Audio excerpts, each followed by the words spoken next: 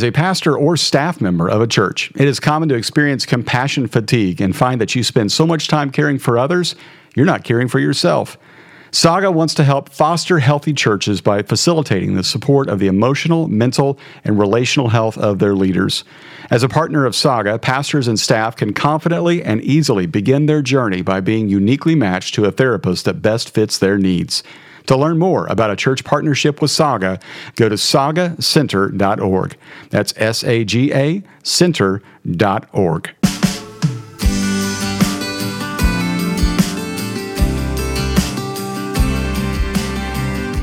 Welcome to Leading Simple with Rusty George. Our goal is to make following Jesus and leading others a bit more simple. Here's your host, Rusty George. Hey everybody, welcome to episode 259. Every now and then you get a chance to talk to somebody you're kind of just geeked out a little bit that you get to have this conversation with them. You're a little bit nervous about because you know this is coming up when you see it on the calendar. You're grateful that they said yes to be on the show. And then when they come on, they are so disarming and they're so authentic. You just feel like you've been friends forever. Chad Veach is that guy. Chad is a social media influencer. He is an author. He is an incredible communicator. He's going to be at our revival coming up in November. And he leads a great church called Zoe Church down in the Los Angeles area. I could not wait to have Chad Veach on, and he delivered. I can't wait for you to hear what he has to say about authenticity and overcoming anxiety. Well, I want to thank Saga Counseling for helping us overcome anxiety. Saga does so much good work in helping us deal with our mental health. And if you are interested in talking to somebody about your mental health, check out sagacounseling.com. That's sagacounseling.com. Okay, can't wait for you to hear my conversation with pastor, author, incredible fashionista, dresser, and now friend, Chad Veach. Chad Veach, it's an honor to have you on Leading Simple. Thank you so much for joining me. Oh, it's an honor to be here. Thanks for having me on. Well, tell us a little bit about yourself. A lot of us kind of know a little bit about your story. Some of our listeners do not. You're in LA now, but what's the journey? Tell us who you are and what you do. I'm a pastor's kid from the Seattle area. Moved down here for my first stint in 1998 to go to Bible college. I was here for 6 years. I worked at a church in East LA for about 5.5 years. Moved back up to Seattle, worked at a church there for 10 years, and then came down here with my wife and planted a church called Zoe 7 years ago. So that's it in a nutshell. Wow. Okay. So Seattle, does that make you a Seahawks fan or? Oh yeah. Okay. Seahawks, Washington Huskies, everything. Okay. The songs got stolen from us, so I'm not going to become an Oklahoma City Thunder fan. So go Lakers. And when I moved down to LA, I called my dad. I said, Dad, I'm done with the Mariners. Yeah. I am leaving the Mariners. I am going to become a Dodger fan. And since then, they went to 3 World Series and won 1. So I think I made a good decision. Well, I think you might be the cause of that. That's what it sounds like. I don't want, not to us be the glory, not to us, but to your name. There you go. Okay, so I know you're friends with Judah Smith, but did you serve in his church? Is that the connection there, Seattle and L.A.? Yeah. Right before we got ready to come down to plant our church, our daughter had just been born and was diagnosed with a rare brain condition. And so we didn't feel like we had the strength to come down right away. So Judah was kind enough to say, hey, come and be on staff, come and sit and chill out here until you're ready. And then when you're ready, we'll send you. And so the first year, all I did was come to staff and come on Sundays, traveled and preached. And then the next year, I was so bored after a year, I said, hey, please let me do something. Please put me to work. I'm not built for traveling. I miss people. So I got to work for about the last year of being up with them, and then we came down and planted. Tell us about your daughter. Yeah, so her name is Georgia. She's 11 now. Wow. And when she was born with a rare brain condition. For whatever reason, her brain just did not form. So that, she's never much of anything. She's never talked. She's never crawled. She's never even rolled over. She's, she gets all of her feeding through a tube. She's on a lot of medications. She really suffers from a lot of seizures. But she's a miracle. And she's lived longer than they ever, would have projected. And she's done better than anybody ever thought she would. Okay, so I did not know we were going to go here, but if you don't mind, I think it's beneficial to our listeners to know that just because you follow Jesus doesn't mean everything's going to be perfect. And obviously, it's some of those darkest times where you learn the most about God. What have you learned about Christ through this very difficult journey?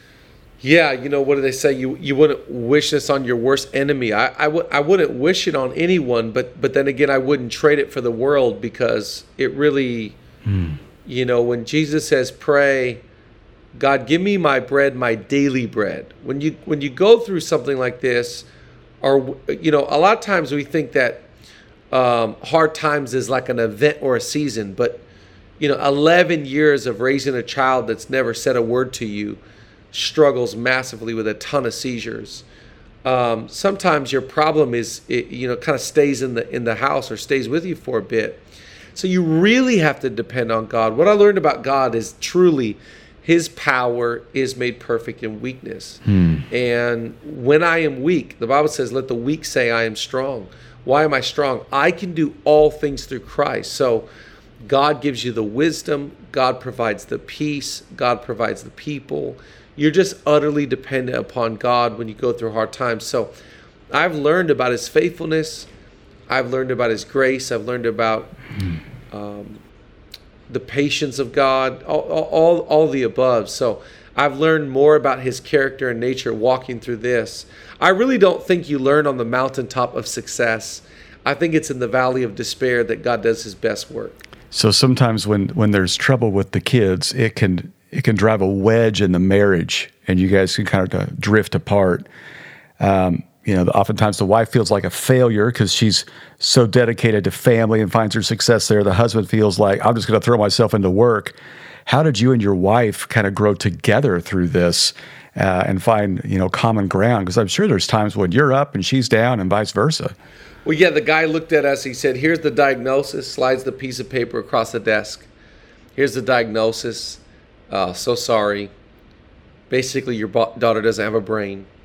And it says, oh, by the way, 85% of marriages that face what you guys are now facing end in divorce. It was like he gave us 2 death certificates in one. Wow. And so we've had to really fight to, stay unified, to stay each other's biggest cheerleaders. When I'm down, she's had to pick me up, and vice versa. And that's the vows of marriage, in sickness and in health, in rich or poor, for better or for worse. And that's why, you make these commitments to one another that, like, hey, if this happens, I'm riding with you. And so we've had to learn how to walk that out, and really learn, love is a decision. It's a choice. It's not a feeling. It's not an emotion. It's a decision. And we choose to love each other. That's so great. Well, thank you for sharing that. Tell me a little bit about, you're a pastor's kid. A lot of pastors' kids don't want to be pastors. A lot of them don't want to be Christians. So tell me when you decided this was for you. It's just such a great example from your dad, or did you have kind of a wondering as well? Oh, yeah. No, my parents are amazing. They're the real deal. They're kind. They're godly. They're fun. They took the things of God serious, never themselves serious. Our house was the house that all the friends wanted to come hang out at. My parents are just special people. My dad pastored a great church, and my mom taught high school Spanish. Wow. So my mom was around high schoolers all the time, and I just was really blessed to really fortunate to grow up with parents that were, not perfect, but the same people at home as they were at church. And I was friends with my parents. So yeah, I didn't have a bad experience in church. I wasn't put off. Of course I rebelled when I was a kid, in middle school, early high school. I was kind of like, I don't want to do church, but I didn't want to do it because I saw how hard it was. Yeah. Like I could tell my parents were sacrificing. and giving a lot and loving a lot. And I was going, I don't think I want to die to myself like that. So I'm really grateful to have, had a front row to watch them live the life that they've lived. And they were just great examples to me. So you decided to start this church down in L.A. Tell us how it began. I mean, some churches start because another church gives them a bunch of people and some cash. Others are just total parachute drops. You come right down into the heart of L.A. and go for it. So how'd this get going? Yeah, we just, we came down, we moved down. We didn't have a team. We didn't have an office. We didn't have any money, really. We were from Seattle driving down. About Sacramento, we found a house we wanted to rent on Craigslist. We sent some friends that lived in Ventura to go check out the neighborhood. They go, it's a good neighborhood. You should rent. So we got the house. We set up for about 6 weeks, and then we just started doing Bible study in our house. The first Tuesday night, I was doing Tuesday nights then.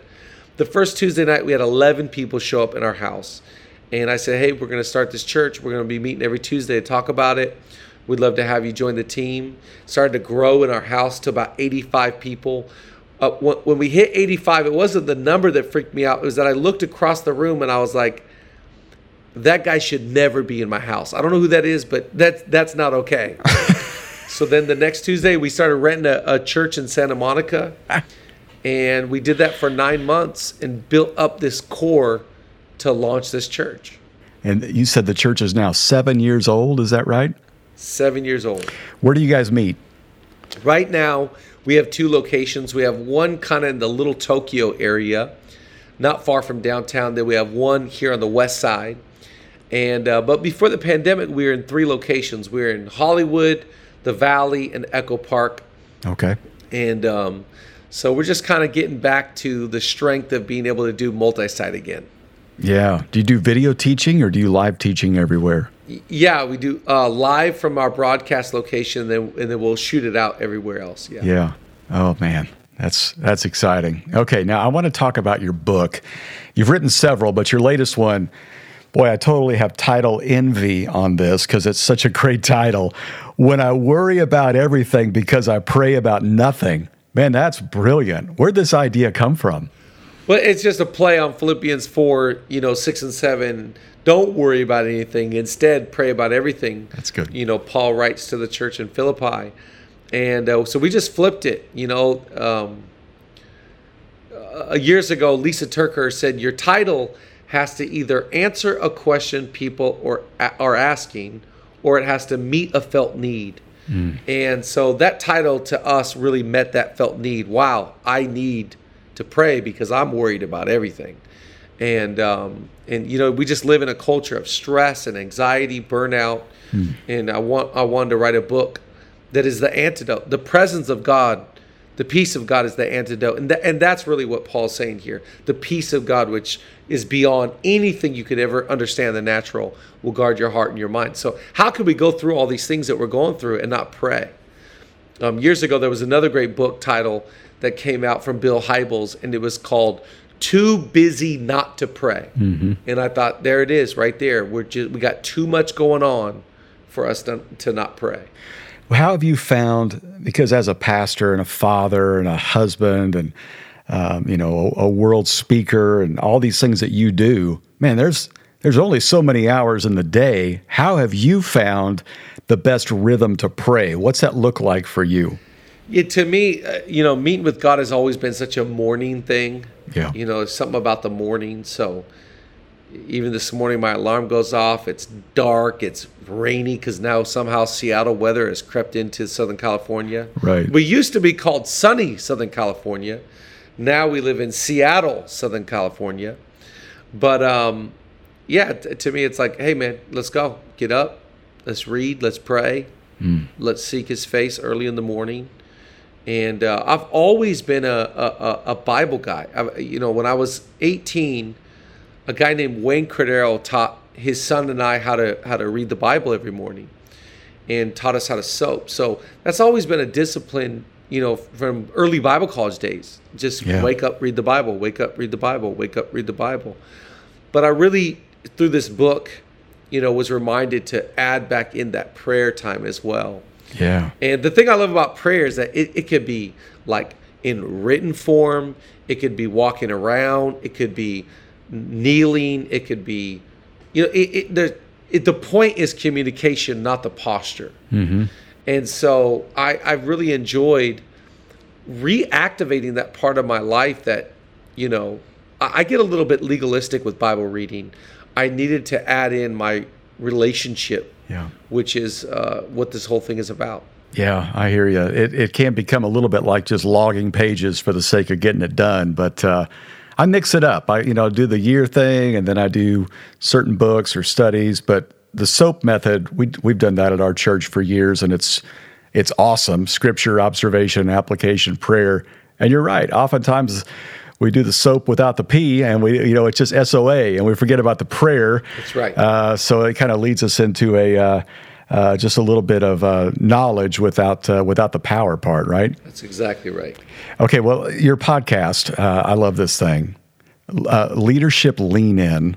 You have some great insights and great guests. Tell us kind of where this idea came from. How long have you been doing it? Do you enjoy it? Oh, I love it. It's so much fun. As hosting a podcast is just a ton of fun. And right. Yeah, I stumbled upon this thing. I backed my way into this thing. There was a guy in our church that had a podcast studio, and all the big YouTube kids were leaving, or not leaving YouTube, but they were starting their podcasts. And so he had the biggest names, and this guy came to me, he says, "Hey, I got all these YouTube kids coming over to do this podcast. They signed with me, blah, blah, blah. I got this great space. I'd love to host a podcast for you and offer that to you.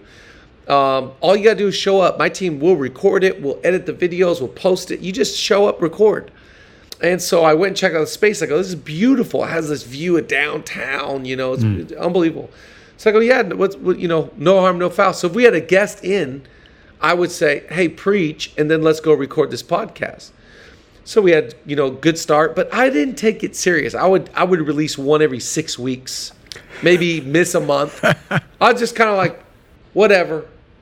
They go, it's doing real good. The streams are good. Whatever.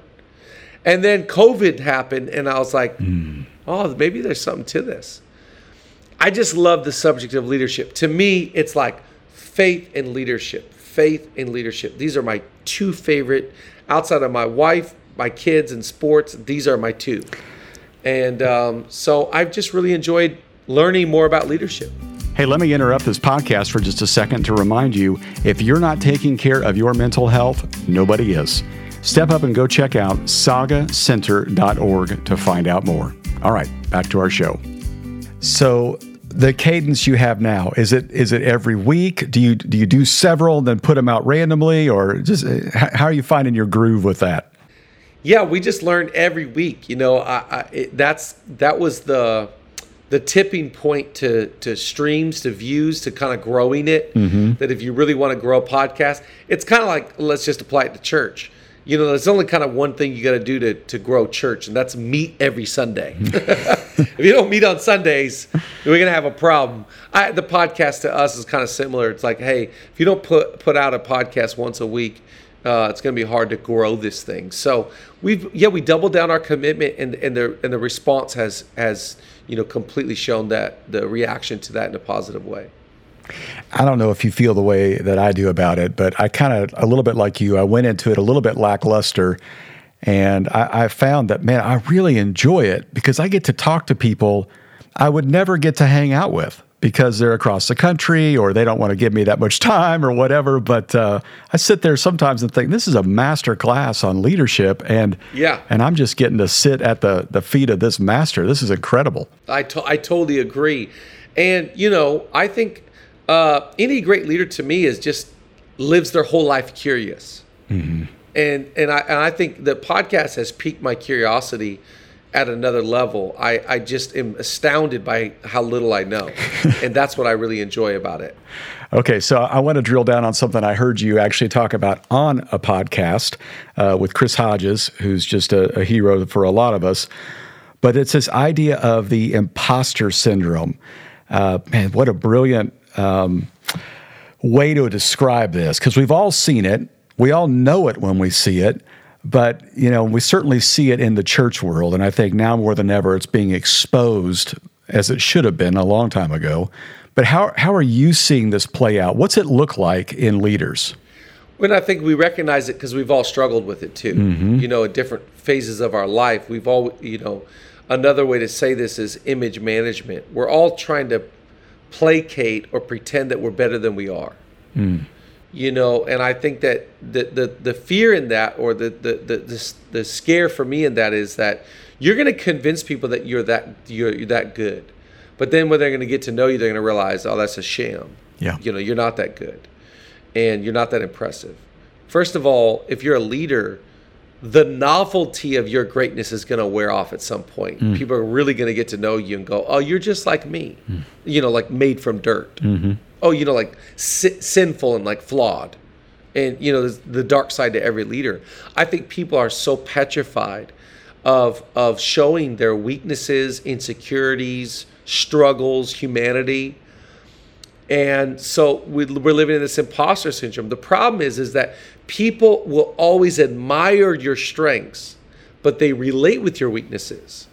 And so you look at guys like the Apostle Paul, who said, guys, I struggle so much. The things that I hate to do, that's what I'm kind of often doing. The things that I want to do, I rarely do those things. I think we have to, especially in church, we have to be more sincere, more genuine, more authentic. Now, that doesn't mean we have to go through and tell everybody, I did this, that, and the other, and blah, blah, blah. It's just about living a genuine, authentic life. And so I don't appreciate the imposter syndrome. They say over 70% of adults in America struggle with it. And it comes from, it's deeply rooted in the fear of rejection, and it manifests as in insecurity. I'll spend any amount of money to keep up with the Joneses. I'll do everything within my power to be seen as more important than what I really am. And as opposed to walking in humility and preferring others and having a very healthy, accurate view of myself. Well, that's so well said. And it is something that everybody struggles with. We all wrestle with this. Oh, absolutely. Was there a time? I think that sometimes we fear, like, there's a tension here, because as a servant, Paul's like, I become all things to all people. So when I'm with the weak, I become weak, and he goes on. All that is to win people. I think we have to be careful. The motive of our heart is to adjust so that we can win people to Jesus. But I don't try and change who I am so that I can win people to me. If it's all about me and my popularity, I just become a chameleon.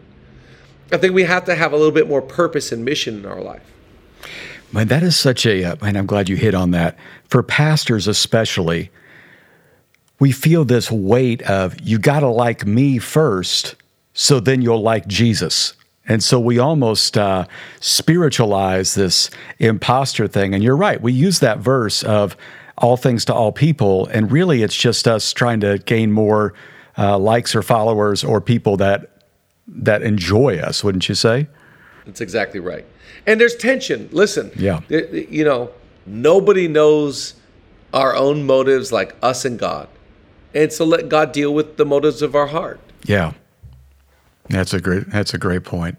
Yeah, it is an interesting dynamic, because Jesus looked so much like everybody else that they had to pay somebody 30 pieces of silver to pick him out of a crowd. And on the other hand, he wasn't like anybody else. So he obviously walked the fine line. So good. Okay, so what about personally? Was there a time you think, I think I got caught up in that? Or was there a time when you felt like, boy, I see that could become a danger for me? And how did you fight against it?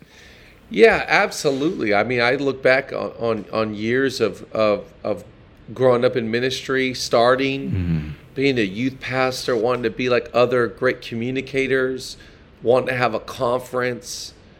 I just think we have to call things what they are. Sometimes it's just jealousy.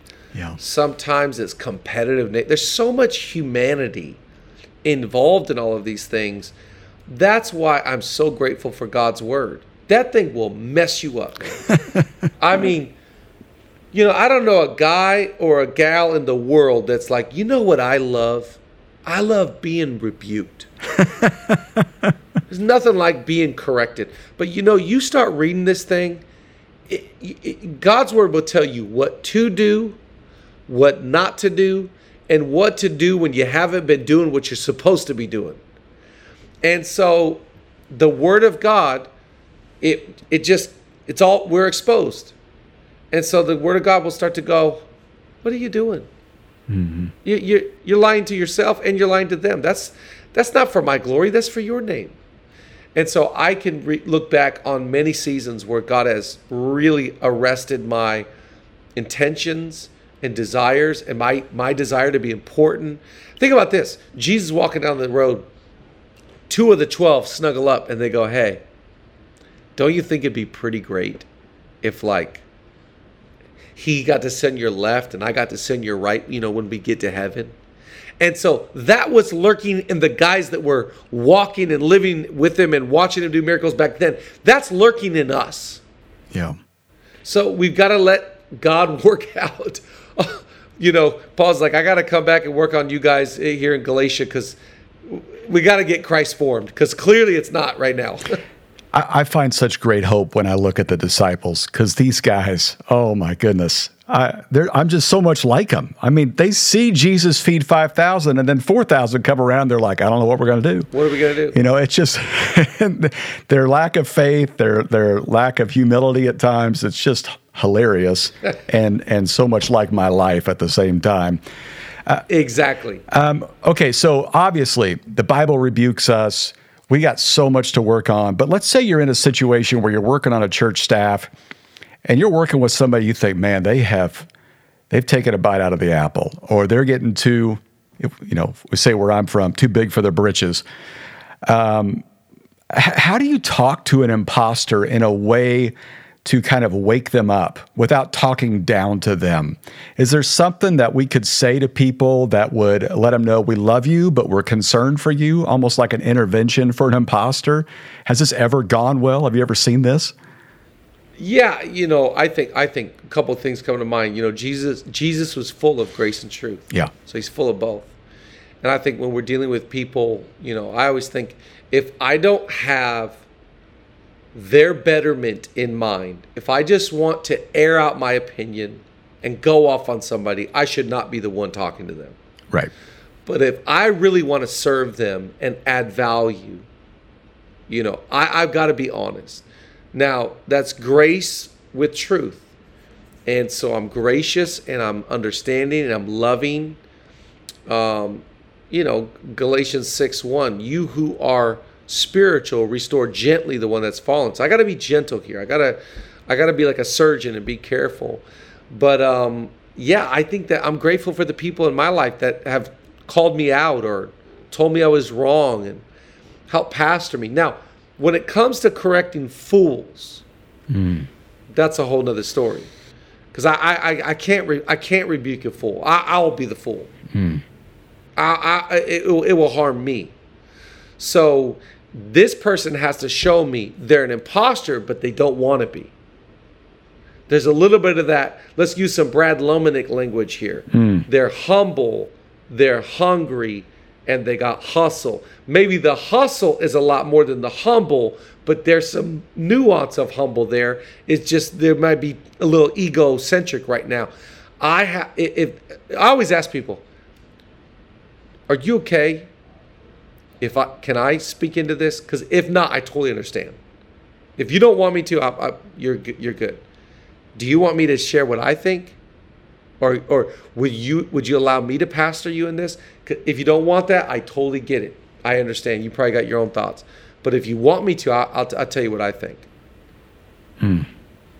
So I think we got to be careful not to, when we see imposter syndromes, try and rescue people that you at the end of the day, the father was like, you want your inheritance right now?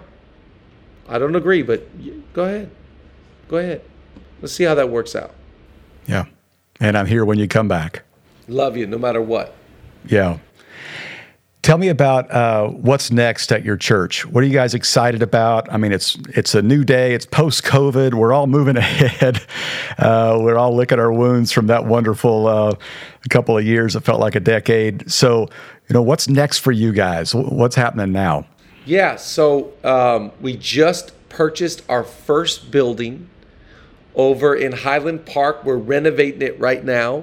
We're hoping to be open in November, and we're really excited about it. So that's our next big project, is getting ready for our first ever building. That's really exciting for us.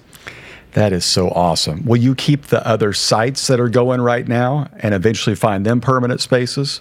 Yes. That's the plan. Yeah, our real goal, we want to have locations all over LA, but our main kind of 4 areas we're targeting is we want to own properties in the Valley, on the west side of the city, on the east side of the city, and the South Bay. That's kind of the 4 main buildings we want to own, and then maybe lease out into other spaces throughout the city. Yeah, that's a great vision. But I know that God has called me to Malibu. I mean, come on, my God. Yeah, I've been praying for that one, or Carpinteria, but God has not. He's not shown the light that way.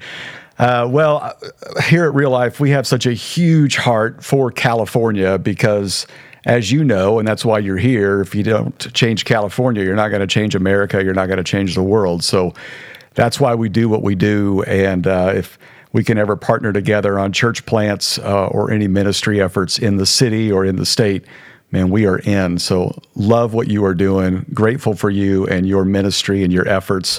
Where can people find you if they want to connect with you? Yeah, our church website's so easy. It's zoechurch.org. And then I have a website with some resources, just my name, chadveach.org as well. That's great. And the podcast is called Leadership Lean In.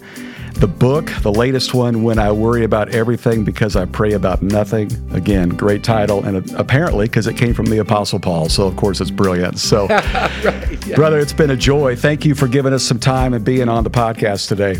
Oh, thanks so much for having me on. And hopefully I'll come back. Let's get me, you, Ray Lewis, the whole crew back together soon. Yeah, Ray's got some time on his hands, so let's do it. Chad, that was awesome. Thank you, thank you, thank you. Thank you to everybody listening. I know you're going to want to share this with somebody else, so pass it along. Thanks to Saga Counseling for all that they do, and I want to encourage everybody to check them out at sagacounseling.com. Next week, we'll be back with brand new content. Can't wait for you to hear it. As always, keep it simple. Take a moment and subscribe to the podcast so you'll get it delivered every week. And subscribe to the Rusty George YouTube channel for more devotionals, messages, and fun videos. Thank you for listening to Leading Simple. Let's